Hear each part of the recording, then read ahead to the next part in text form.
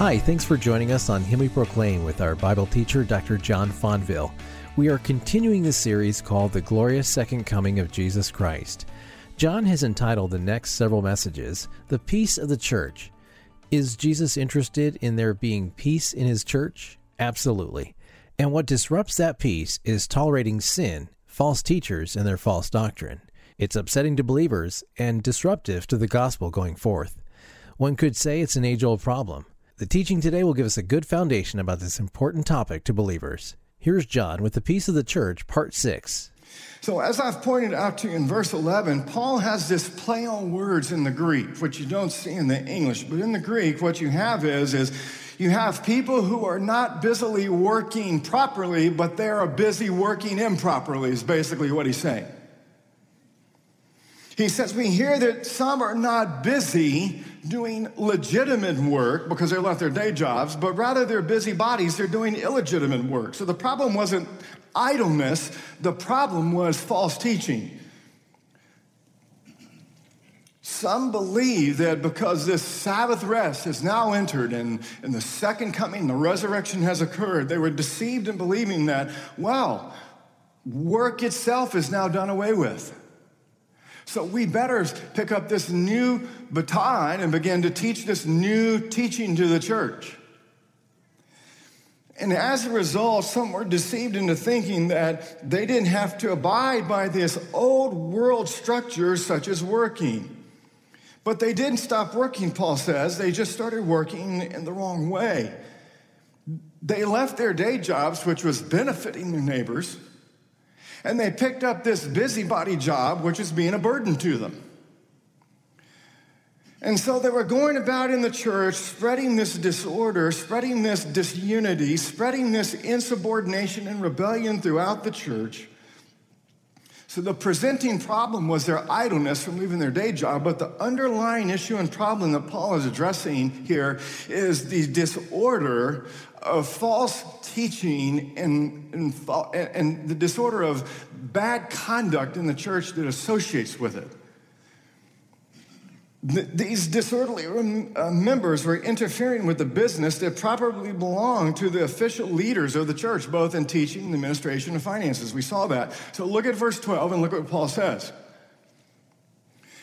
In response to those who are being disorderly, he gives a very sharp command. Look at verse 12. He says, no, those who are such, we command and exhort. This combination of putting together command and exhort is a way for Paul to emphasize as strongly as he can, stop it. Stop it. This is a very strong form of commanding. He is, again, emphasizing, also note right here, he says, we command and exhort through our Lord Jesus Christ. He is emphasizing that to disobey his apostolic command is to disobey the Lord himself. And his command is very clear and very plain. He strongly commands these disorderly members. He says, return to your legitimate places of employment. In other words, work in quietness. And he says, so that you're able to buy what you need, eat your own bread. Now, here's the question as we look at this, because this is very straightforward and there doesn't need much explanation for how you discipline disorderly people. You tell them to cut it out. That's what Paul's doing here. But the question underneath that is why is Paul in such a determined mood, right? Why does he exercise his apostolic authority in issues such as strong and forceful command to those who are being disorderly in the church? Here's the answer. The answer is the gospel. Specifically, the hope of the gospel, the second coming of Christ. Because as I showed you as we began, every chapter is governed by this theme of the second coming of Christ. Paul understood that the most significant event yet ahead in redemptive history is the second coming of Christ, so that when Jesus returns, he will complete God's eternal plan of salvation, and he will usher in the consummation of God's kingdom. In Titus chapter 2, verse 13, Paul refers to the glorious appearing of Christ. He says, as quote, the church's blessed hope. And so the church throughout these centuries has confessed, in the words of the Nicene Creed, as we will do in just a few minutes, we look for the resurrection of the dead and the life of the world to come. That is the church's great blessed hope. So because this is the hope of the gospel, it is not surprising to see that the enemy of our faith would seek to distort the hope of the gospel. And that he would do that so that in chapter 2, verse 2, he could sow alarm and fear in believers and destroy their assurance, take away their hope, cause confusion. In chapter 3, verses 6 and 11, so that he can sow disorder, rebellion, insubordination in the church and get people focused away from the hope of the gospel to live in deception, chapter 2. So it's not surprising that the enemy of our faith would want to destroy the very thing that God has given to us that enables us to live a godly life now and to live in the hope of the future of the world to come. And so as we reflect on Paul's command this morning to the disorderly, it's very straightforward. You go to them and you tell them you need to stop. You cut it off.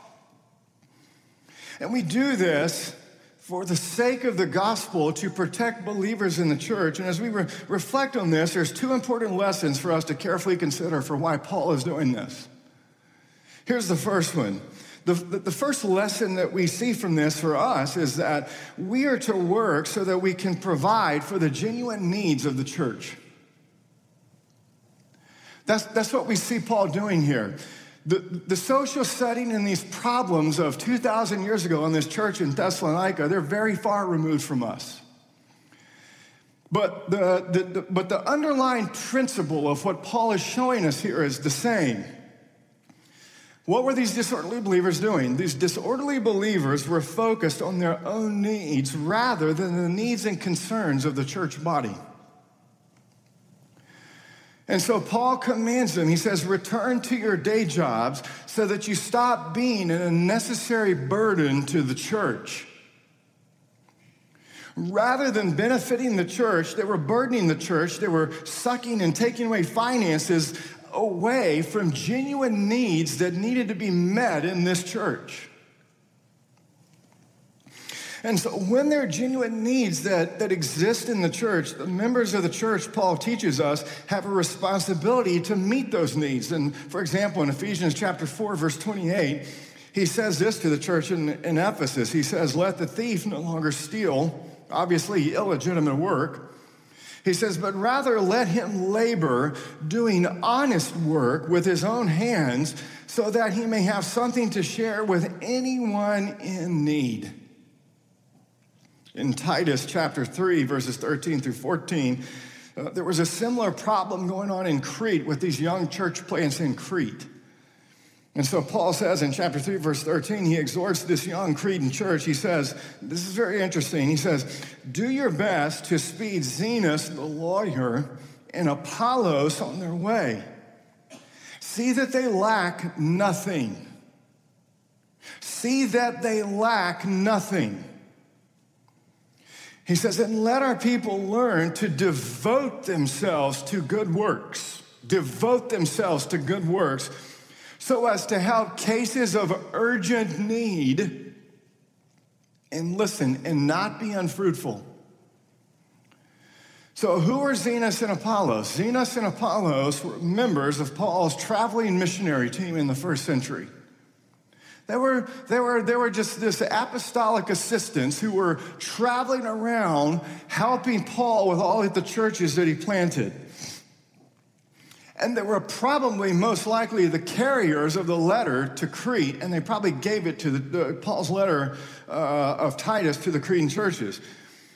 And so what you had is that leaders of the early church, because they were traveling and they didn't have a place where they just a home base, but they were always traveling.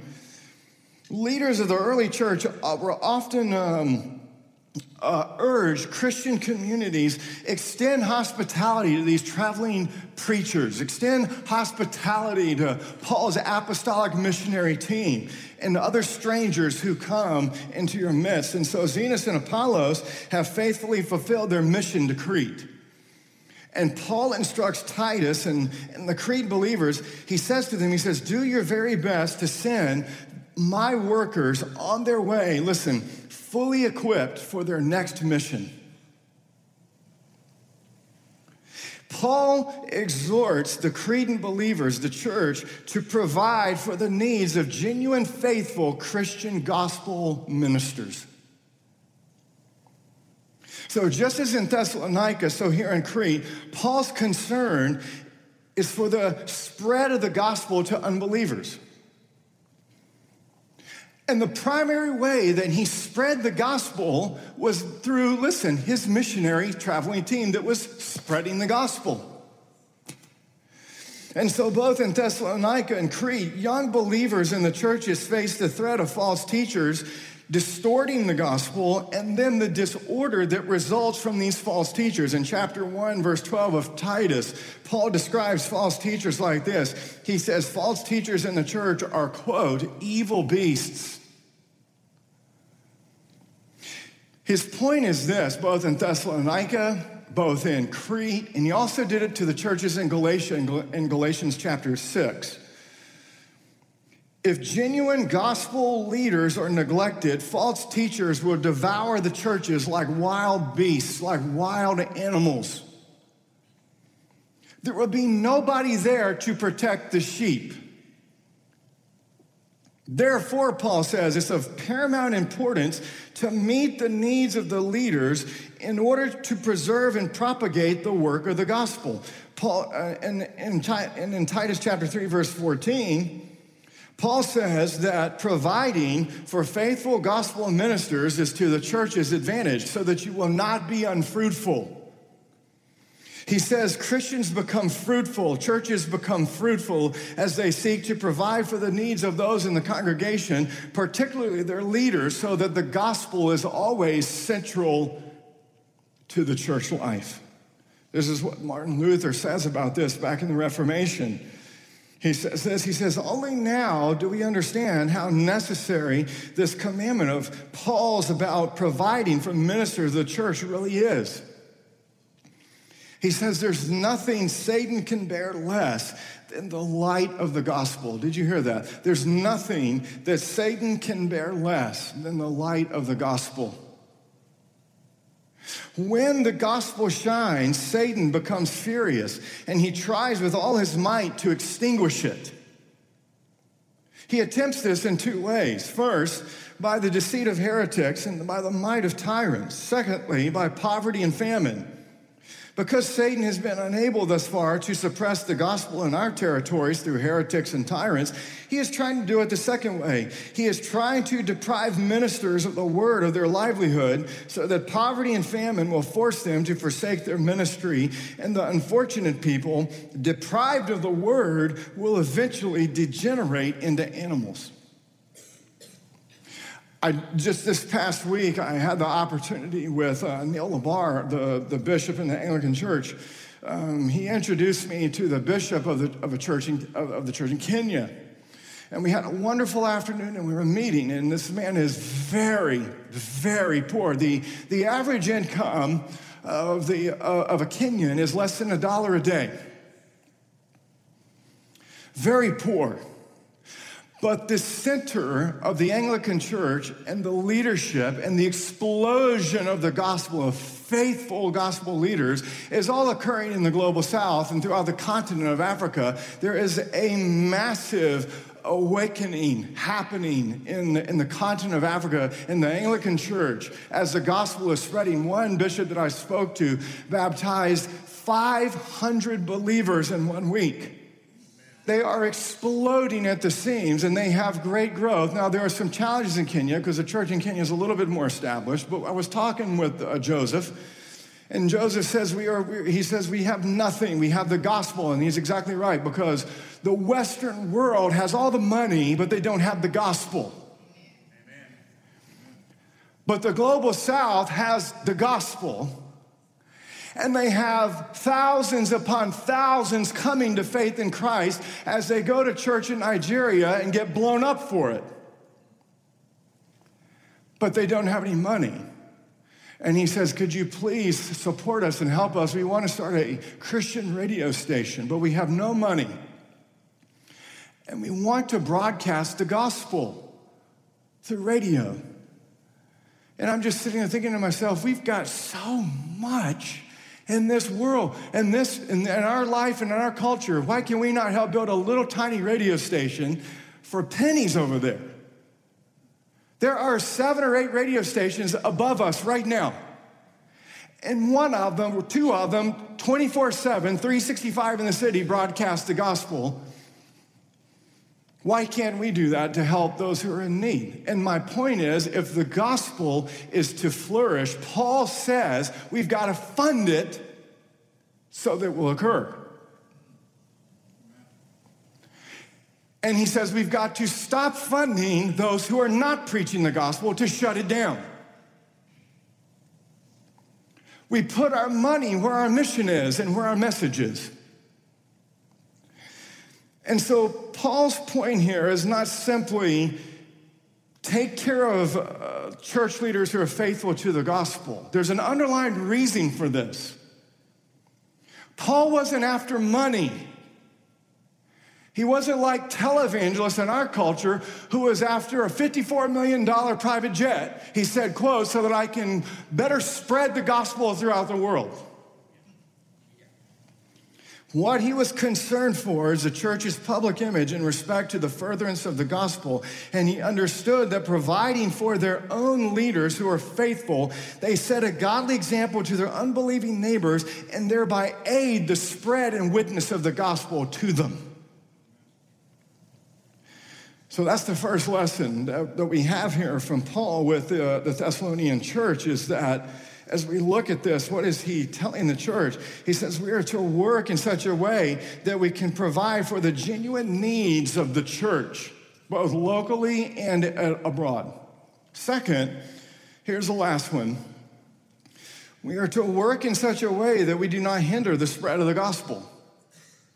We're to work in such a way that we do not hinder the spread of the gospel. In addition to our families and neighborhoods, where do you spend most of your time? It's in our places of employment.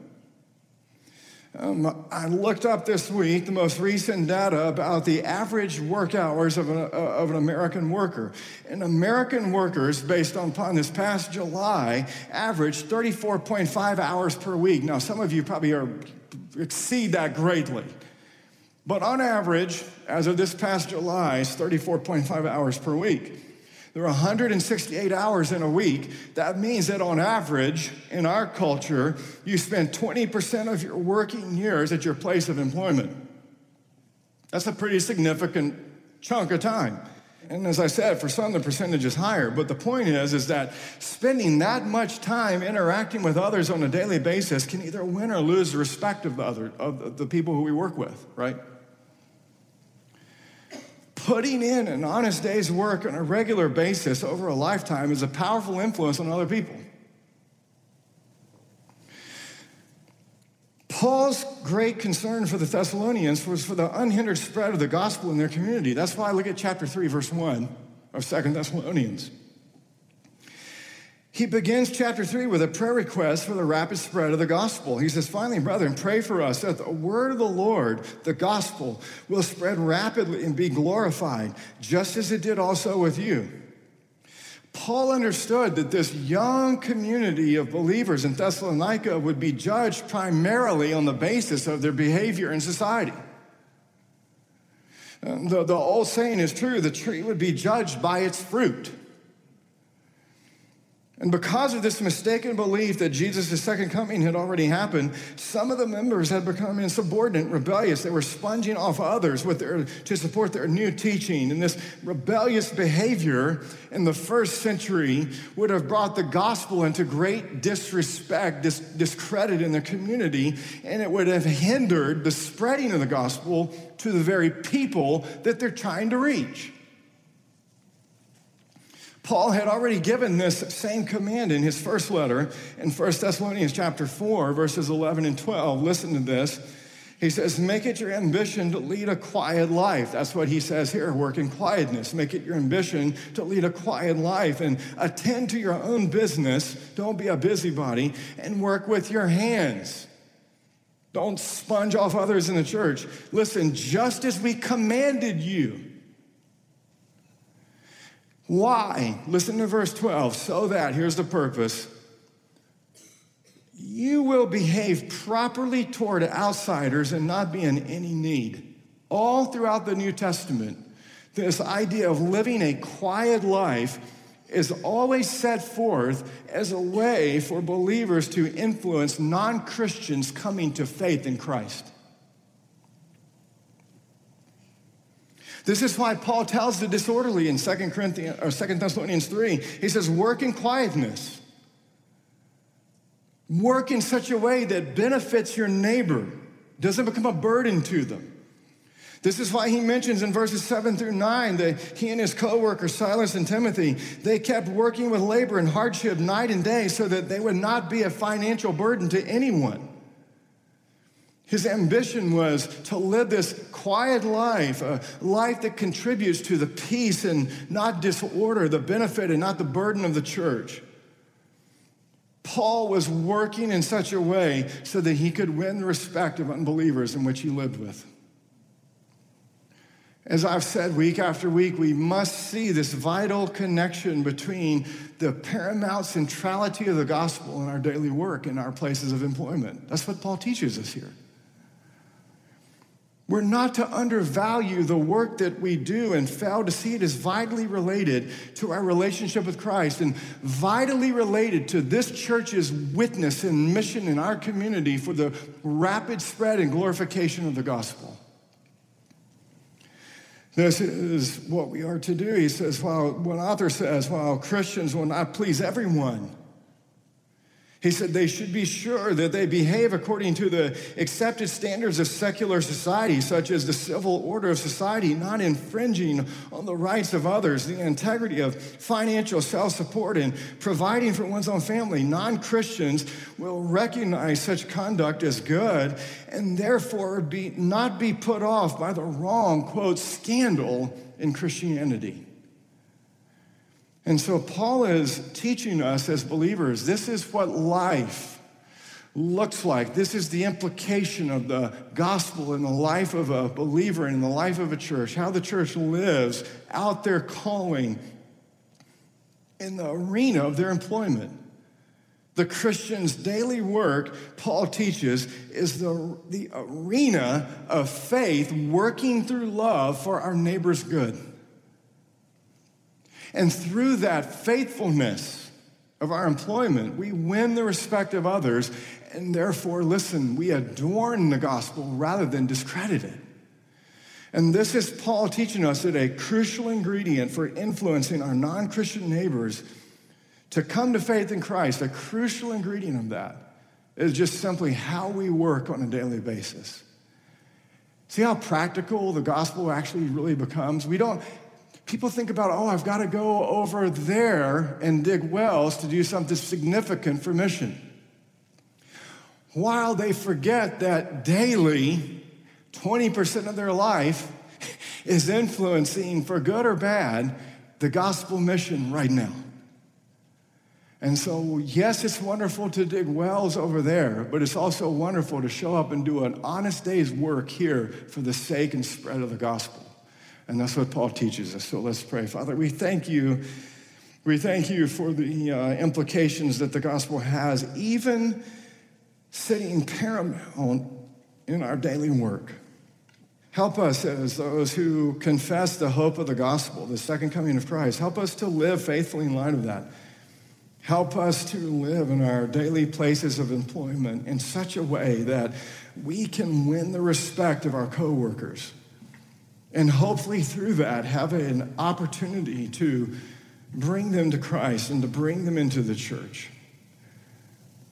Help us to never, ever bring scandal into the church, but protect our church from false teaching and false teachers that would lead us away from the hope of the gospel.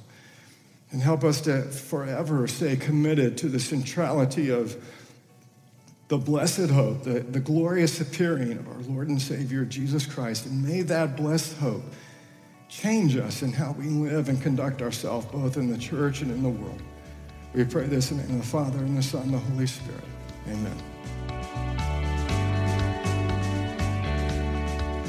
Thanks, John. The message you just heard is called The Peace of the Church, from the series called The Glorious Second Coming of Jesus Christ. More from this series coming up next time. The mission of Him We Proclaim is to bring you the gospel of good news each weekday, and it's our prayer that your heart will be filled with joy and a clear understanding of the gospel and God's Word. If you want to hear a past broadcast, check out our podcast in iTunes or download our app. Just search for Dr. John Fonville in iTunes or Google Play. Him We Proclaim is a broadcast of Dr. John Fonville. If you would like to visit Pastor John's church in Jacksonville, Florida, you're always welcome. You can find out more at ParamountChurch.com. I'm Josh Montez. Thanks for listening, and join us next time.